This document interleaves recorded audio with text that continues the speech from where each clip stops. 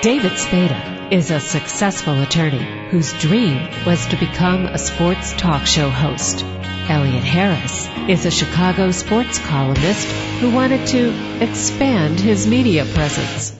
In the next hour, they combine their talents and love of sports and women by interviewing former professional athletes and lovely ladies on sports and torts. But keeping the boys out of trouble isn't always easy, because when David and Elliot are together, they have more fun than should be legal. Welcome to another edition of Sports and Torts on TalkZone.com with David Spada and Elliot Harris.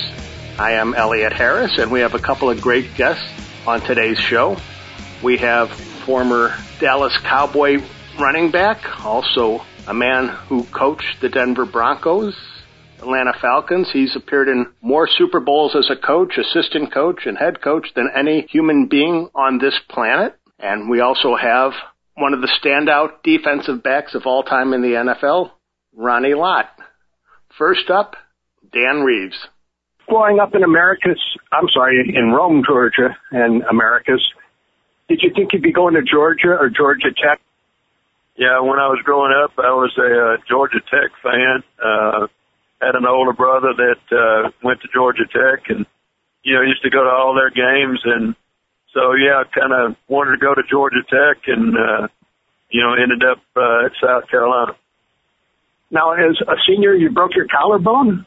Yeah, quarterback in high school at Americas High School. And fourth game of the season, broke my collarbone and missed 4 games, and came back and played the last 2 games of the season, but, missed 4 games with a broken collarbone.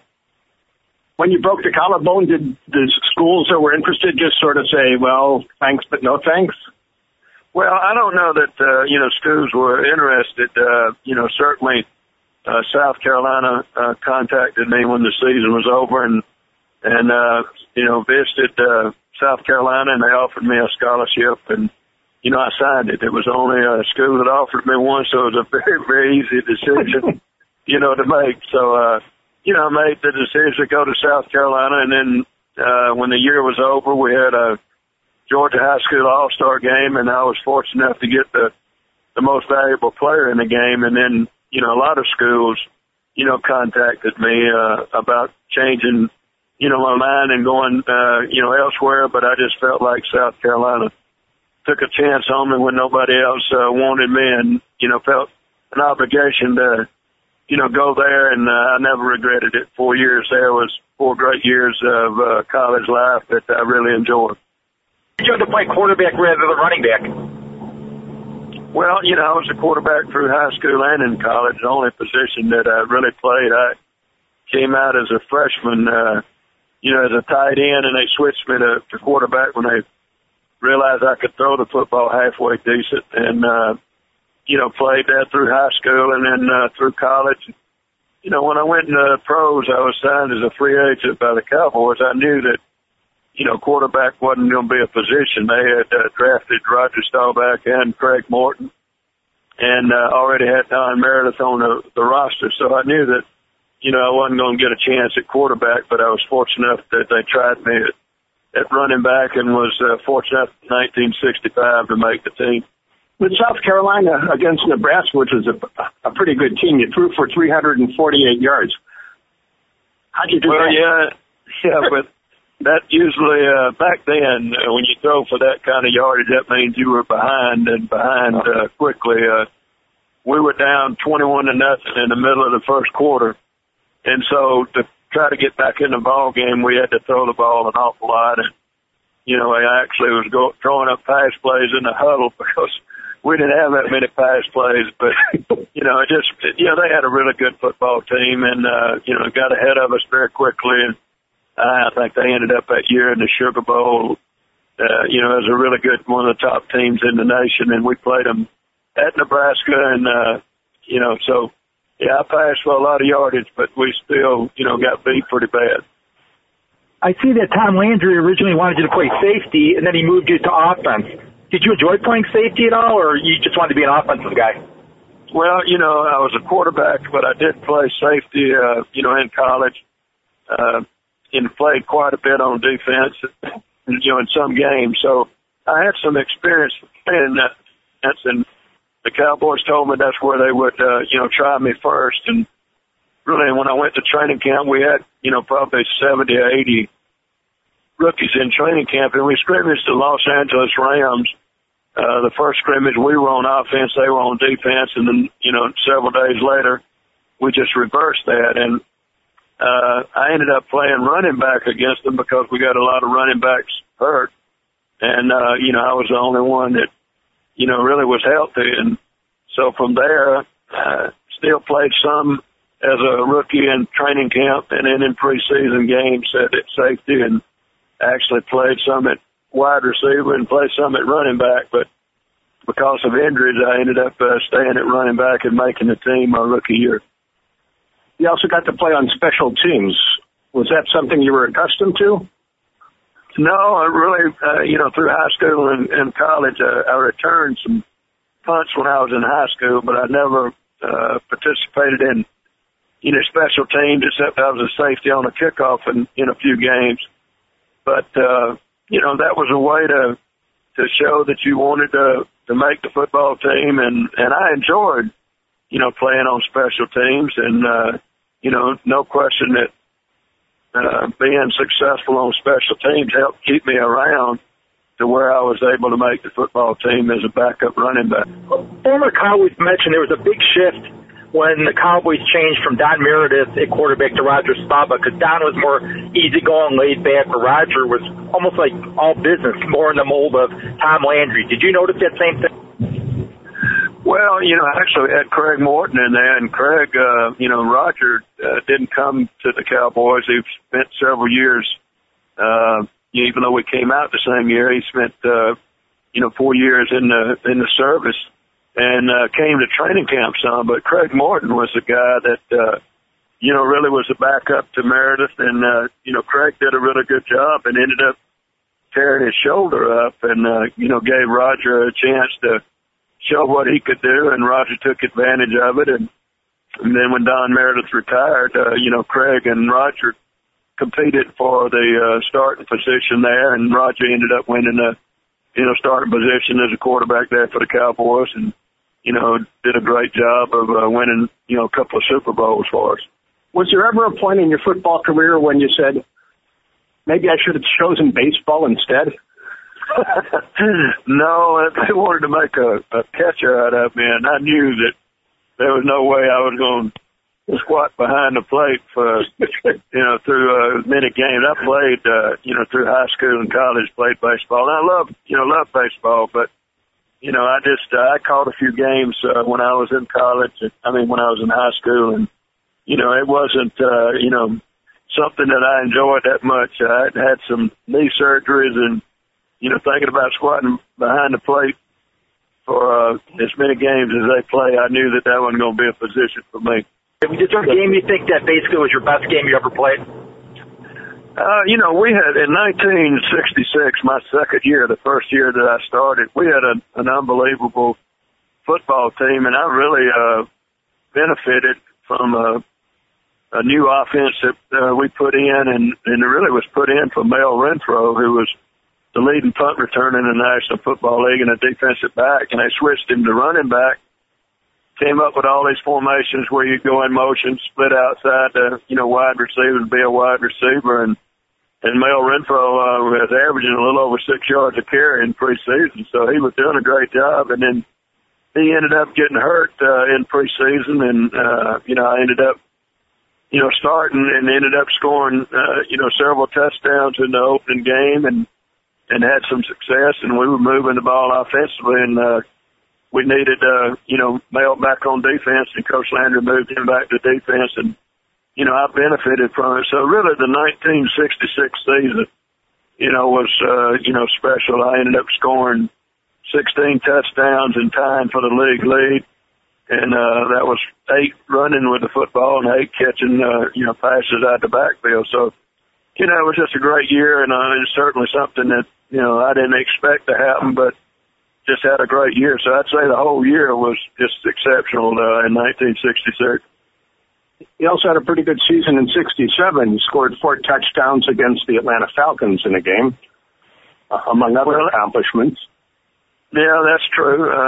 You know, they weren't very long runs, but, you know, you get credit for getting it in zone. And, you know, I had 4 touchdowns. That was a big thrill because, you know, being from Georgia and really in 1966 when the Falcons came into the league, I thought it was a good chance I might be on that expansion list and end up playing for the Falcons. But, you know, it didn't turn out that way, and ended up in 1967. We played the Falcons in their second year in the league, and like you said, ended up scoring 4 touchdowns, and that ended up, you know, being a record for a long time until a guy named Emmitt Smith came along and, you know, broke that record. So it was quite a, you know, we had a really good offensive football team, 66 and 67. We lost to the Green Bay Packers in championship game and the right to go to Super Bowl I and Super Bowl II. So, you know, those 2 years we had, you know, really good, you know, football team. It probably would have been worse weather to play in than that Ice Bowl game. Well, it was, you know, that was certainly a game that people talk about an awful lot. Now it goes to show you that, you know, football is played in all kind of weather. And, you know, when we had in the Ice Bowl, it was 17 below zero. It was quite an experience for an old Southern boy from South Georgia. I thought 32 degrees was as cold as it got. It couldn't get any colder. When it freezes, you know, that was about it. But, you know, it was just exceptionally cold and, you know, quite an experience to try to, you know, go through that. And, you know, you got to give the Green Bay Packers a lot of credit. We took the lead 17-14, and, you know, they ended up driving 80-something yards on a field that was like an ice arena. And, you know, they did an exceptional job and then ran a quarterback sneak by Bart Starr to, you know, to win that game and the right to go to Super Bowl II. Yeah. If I remember correctly, you threw a touchdown pass in that game. Did you ever go to Coach Landry and say you should use me more as a passer? Well, you know, really and truly, that we had practiced on that game and we put it in going to the left, figuring that I had thrown quite a few halfback passes, and we figured they'd be, you know, alerted to work on it and going to the right, but they hadn't seen it and we hadn't thrown it going to the left. And, you know, so we worked on it and, you know, in practice and all, and Don Meredith was calling plays, and it was in between the third and the fourth quarter. We were in the huddle out on the field, and he told me that he was going to call, you know, the halfback pass. And so I was trying to do my best to keep my hands warm where I could at least feel the, you know, the football, because it was cold out there. And, you know, I was able to keep my hands warm, and actually, Lance Rensel was just so wide open because they, you know, they certainly weren't expecting it. We had run that running play an awful lot in the ball game, and they were coming up fast from the secondary, and they just blew assignment, and Lance was wide open. So I'm glad he ended up catching it, because it was horrible to miss him in the open field like that. What made Tom Landry such a good coach? Well, I think there were a lot of different reasons. He had knowledge of both offense and defense, and did a great job with that, you know, running both offense and defense.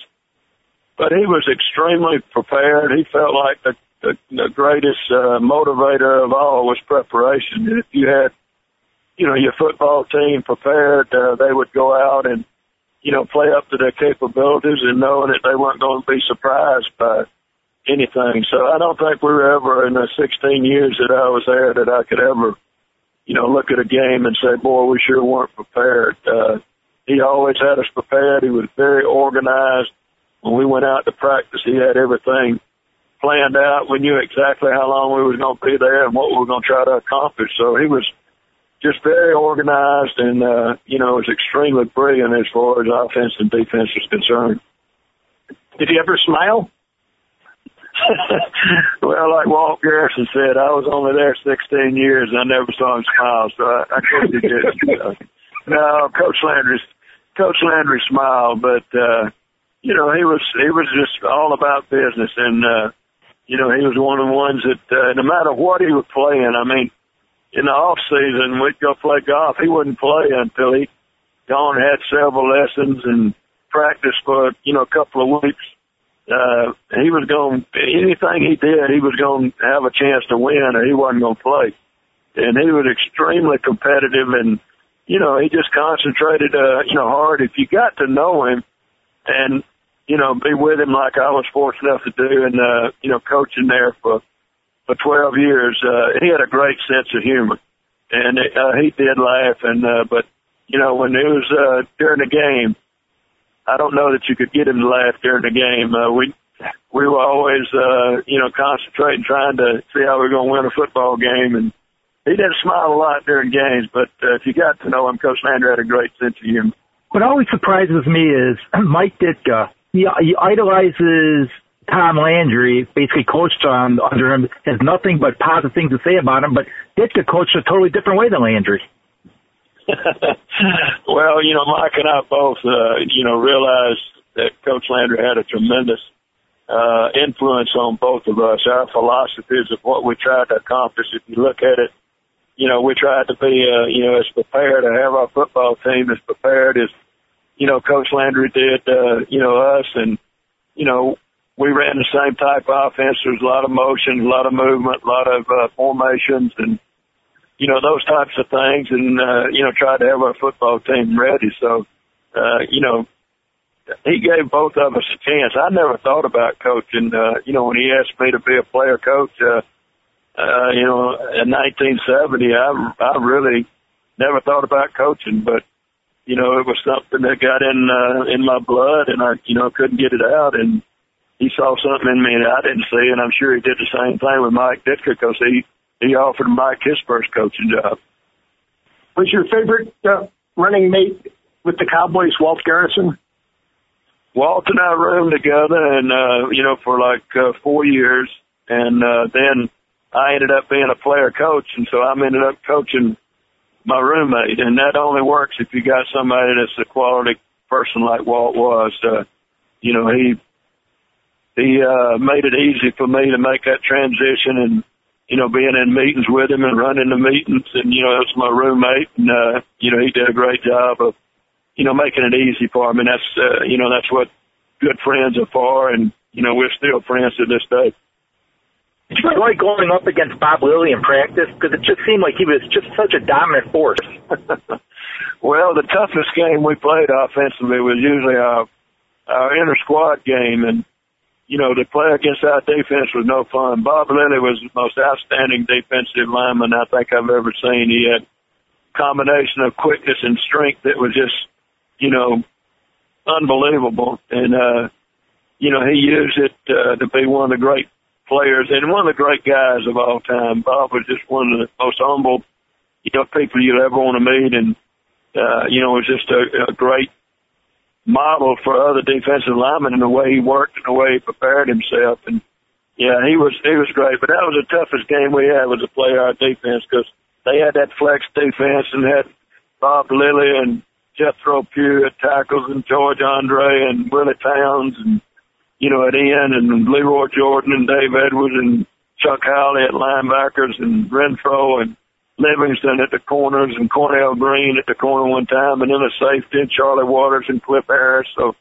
we just had some great players, and that was a tough game for us every time we played. And the only thing we were playing for was if losers got hot dogs and the winners got steak. So it was always difficult. Believe me, offensively, we ate an awful lot of hot dogs. What was it like being a teammate of Dwayne Thomas?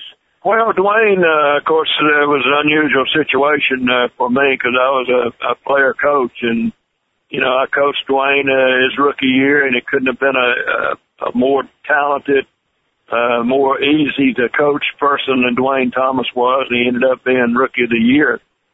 But something happened between his rookie year and his second year, you know, where he was unsatisfied. He had to play for the contract that he signed as a rookie, and you know, he wanted to renegotiate, and the Cowboys wouldn't renegotiate, and you know, he was very difficult to coach. He wouldn't. It's hard to coach somebody when they won't even talk. And you know, he went through a whole year without saying anything, and we ended up trading him and ended up getting him back. And so, you know, it was very difficult. But one of the more talented football players that I ever coached, without question. He had an unbelievable talent. He was almost like Jim Brown. Reminded me a lot of Jim Brown, and he had that kind of talent. And it's just a shame that, you know, he, you know, got off track and, you know, didn't accomplish the things that he could have accomplished. But, you know, he and I have talked several times since then, and, you know, good friends. But, you know, it's just a shame that he got sidetracked some way and didn't reach the potential that he could have. It seemed like faith was a big part of Tom Landry's life, being a good Christian. It seemed like he carried over with his players, with the Roger Staubachs, you, the Bob Lillies. Again, he wanted good character guys on his team. Well, that was a big thing for Coach Landry, you know, in trying to go through the draft and get ready for the draft. And the coaches, you know, were involved in it to a degree, but the scouts were, you know, a big part of their job was to find out, you know, what was on the inside of a player, what kind of heart did he have, what kind of character did he have. And, you know, those were things that were very, very important for Coach Landry. And, of course, you know, sometimes you still have situations, as hard as you work and try to get the top character people, sometimes, you know, you're going to get players that you have to, you know, work with. And, you know, we end up winning a championship with Dwayne Thomas in probably one of the more difficult situations to coach that you could possibly have. But it was because of, you know, Coach Landry that, you know, we were able to do that, and the character of our other players on our football team. But, you know, we did. That was a big emphasis for Coach Landry, was trying to get the right kind of people that, you know, had great character and treated people the way you'd like to be treated. I'll assume Calvin Hill was a little easier than coaching Dwayne Thomas. Well, you know, Calvin is the reason I had to be a player coach, because he beat me out, and you know, in 1969, and he was Rookie of the Year. So, you know, Calvin was a great player to coach. He's still involved with the Dallas Cowboys now, and has all the things that you look for as far as talent is concerned, but also has the character and, you know, things that you look for and leadership qualities that you look for in a player. And, yeah, Calvin was a joy to work with, and, you know, to play, you know, together in the backfield, played some with Calvin, and you know, and ended up coaching him. And, you know, he was a great player to have on your football team. When you got that Denver Bronco job, you were their general manager and coach. Did you expect to get both positions? Well, you know, Coach Landry had the say, you know, in the draft and in players, and he told me, you know, when I was being interviewed by a number of football teams, that, you know, you'd like to have the ability to have control of the, you know, the players on your roster, because you got to coach them. And so I was very fortunate that, you know, when I was hired by Edgar Kaiser with the Denver Broncos, that he gave me, you know, the ability to have the, you know, the say in the draft choices. And, you know, that was where it was the whole time I was in Denver. And you know, that's a great thing to have, because, you know, it gives you an opportunity. If somebody doesn't make your football team, you know, you can't point your finger at your scouting department and say, y'all did a terrible job.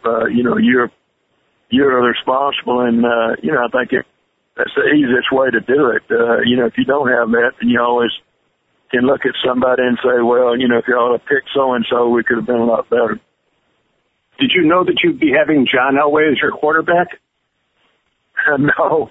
That was a long, drawn-out process to get John Elway. So we were very fortunate. And, you know, our owner, Edgar Kaiser, had a relationship with Mr. Irsay, and, you know, that helped us, you know, get the deal done, too. So, you know, we were very fortunate to get John, and no question that, you know, there's no way in the world I would have had the career I had if it hadn't been for John Elway. He was a big part of the success that we had, you know, there in Denver.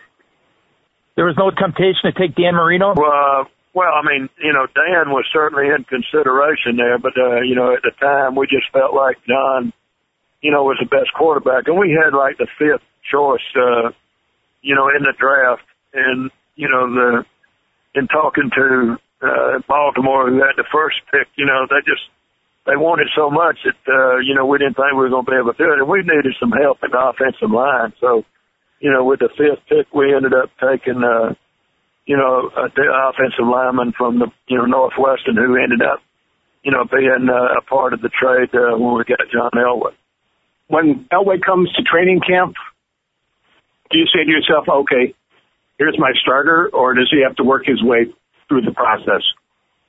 Oh, he had to work his way through the process, and, you know, we had, you know, a situation where we had Steve DeBerg, who was a veteran quarterback, and, you know, if John was ready, and he played extremely well in the preseason, and so we started him the opening game of the season, and he struggled the first 2 or 3 weeks and ended up, you know, benching him and going with Steve DeBerg, and that John ended up coming back about 5 or 6 weeks later, and there was so much difference because he was so much more comfortable, you know, with the offense and was ready to, you know, to take over as a quarterback and ended up winning some games, you know, for us at the end of that year. So, you know, we felt like he was, you know, starting quarterback to start the season, but, you know, it was more of a terminology. It's almost like a language.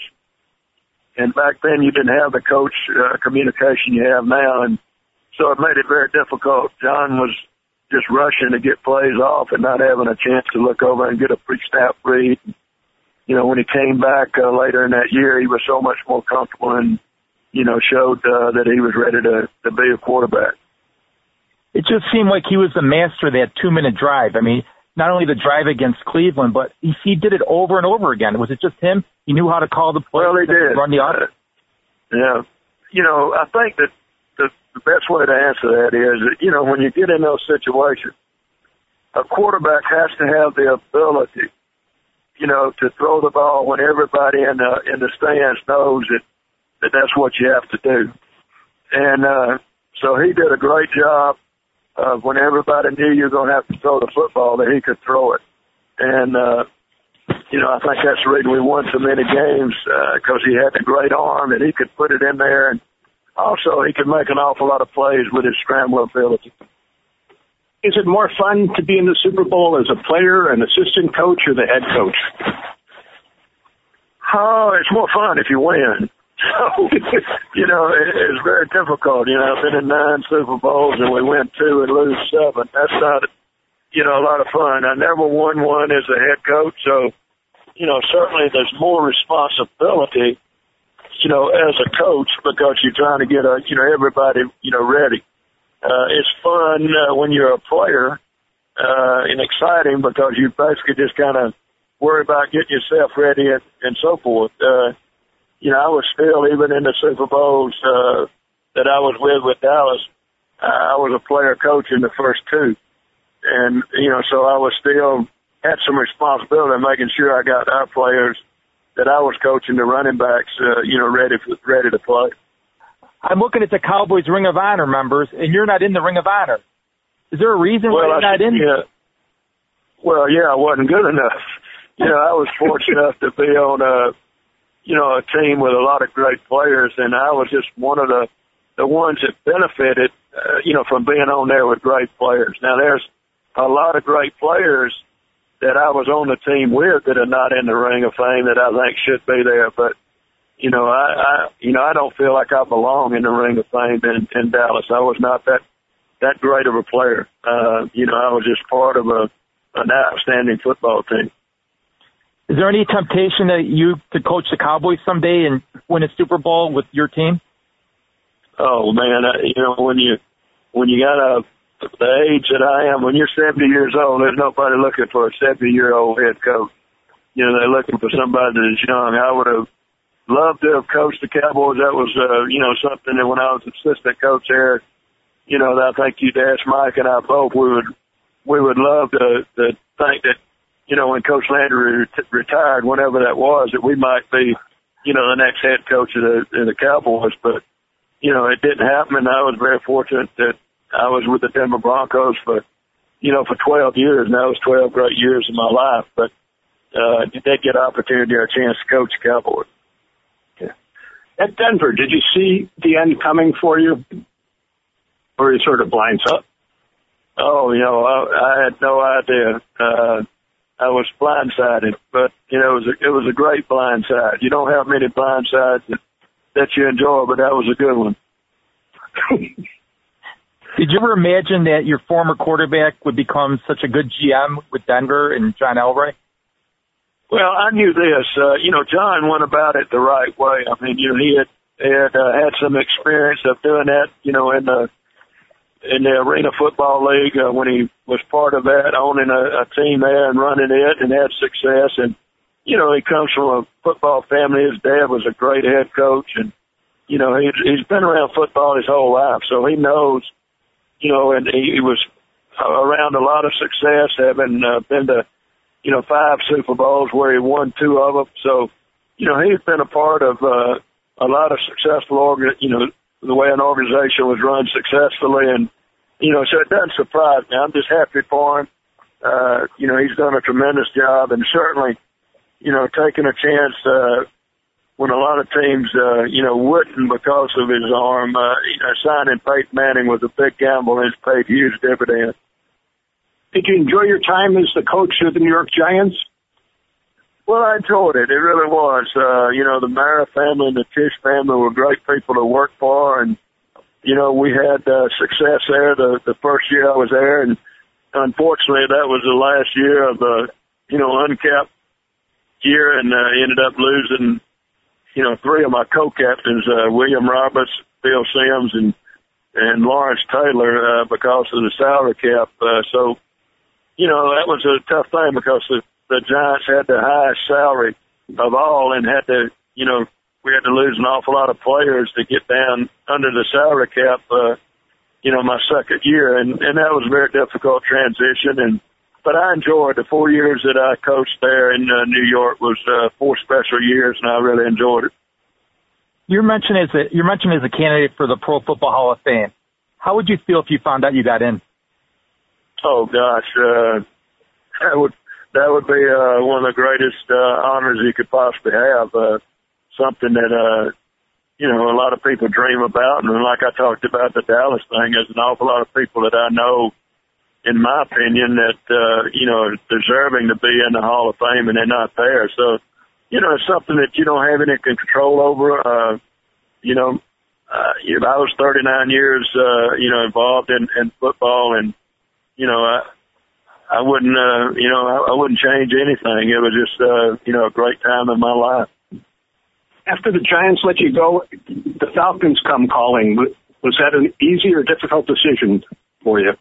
No, it was an easy decision because I didn't let go, and I was fortunate that, the year I was let go and fired there in New York, that the Falcons contacted me and were interested in me as a head coach. And, that was, coming back home for me, being, born and raised in Georgia and knowing the Smith family, throughout the years I've been in pro football. I had a great respect for, Rankin Smith and Taylor Smith and, the entire family. And, for them to give me that opportunity, was just, great. And it came at the time that I was, certainly wanted to continue to coach. And, after being let go in New York, it was a great opportunity for me.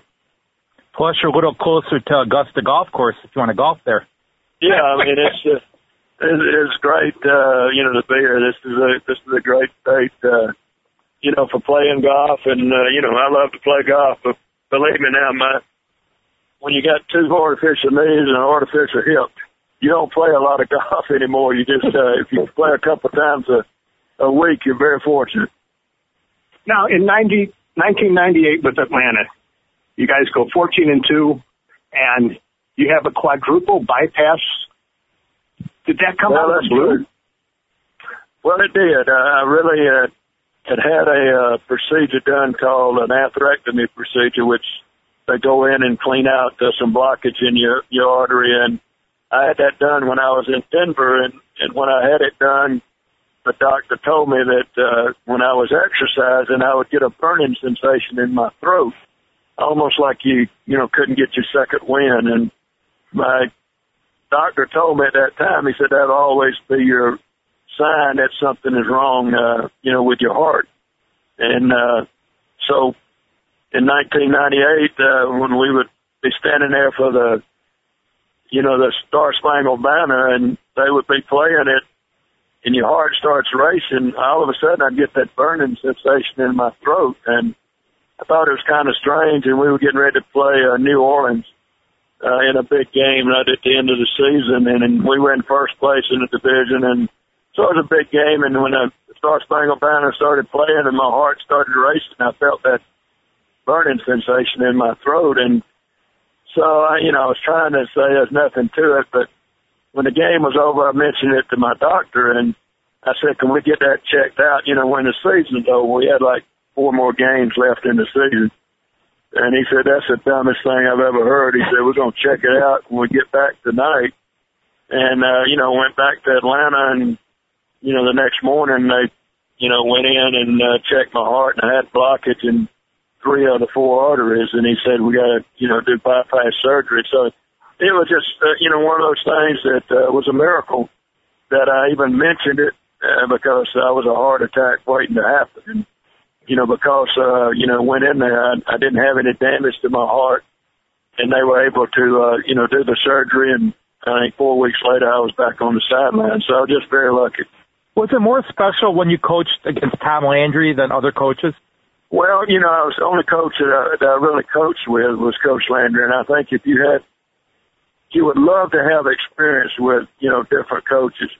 But I think if you are going to experience one coach, I don't think that could have been with a coach that could have prepared me any better, than Coach Landry did, as a person and as a coach. He was just a great influence on me, both, as a person as well as a coach. Now, you've been married not quite 50 years, but you've been married more than 40. I've been married 50. I've been married 50 years on June 27th. So. Okay, well, congratulations. What's the secret to that? You got to have a great wife that's very understanding. It's, it's like my daddy told me when I got married. He said, son, everybody says it's a 50-50 proposition. He said, that's a lie.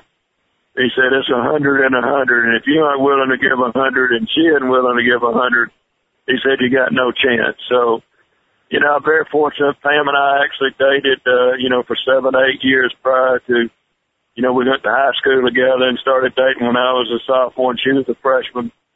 So we dated through high school and college and then got married before my senior year at South Carolina. And so we're, very fortunate. We got 3 children now and 7 grandchildren, and, it's just the Lord has truly blessed us.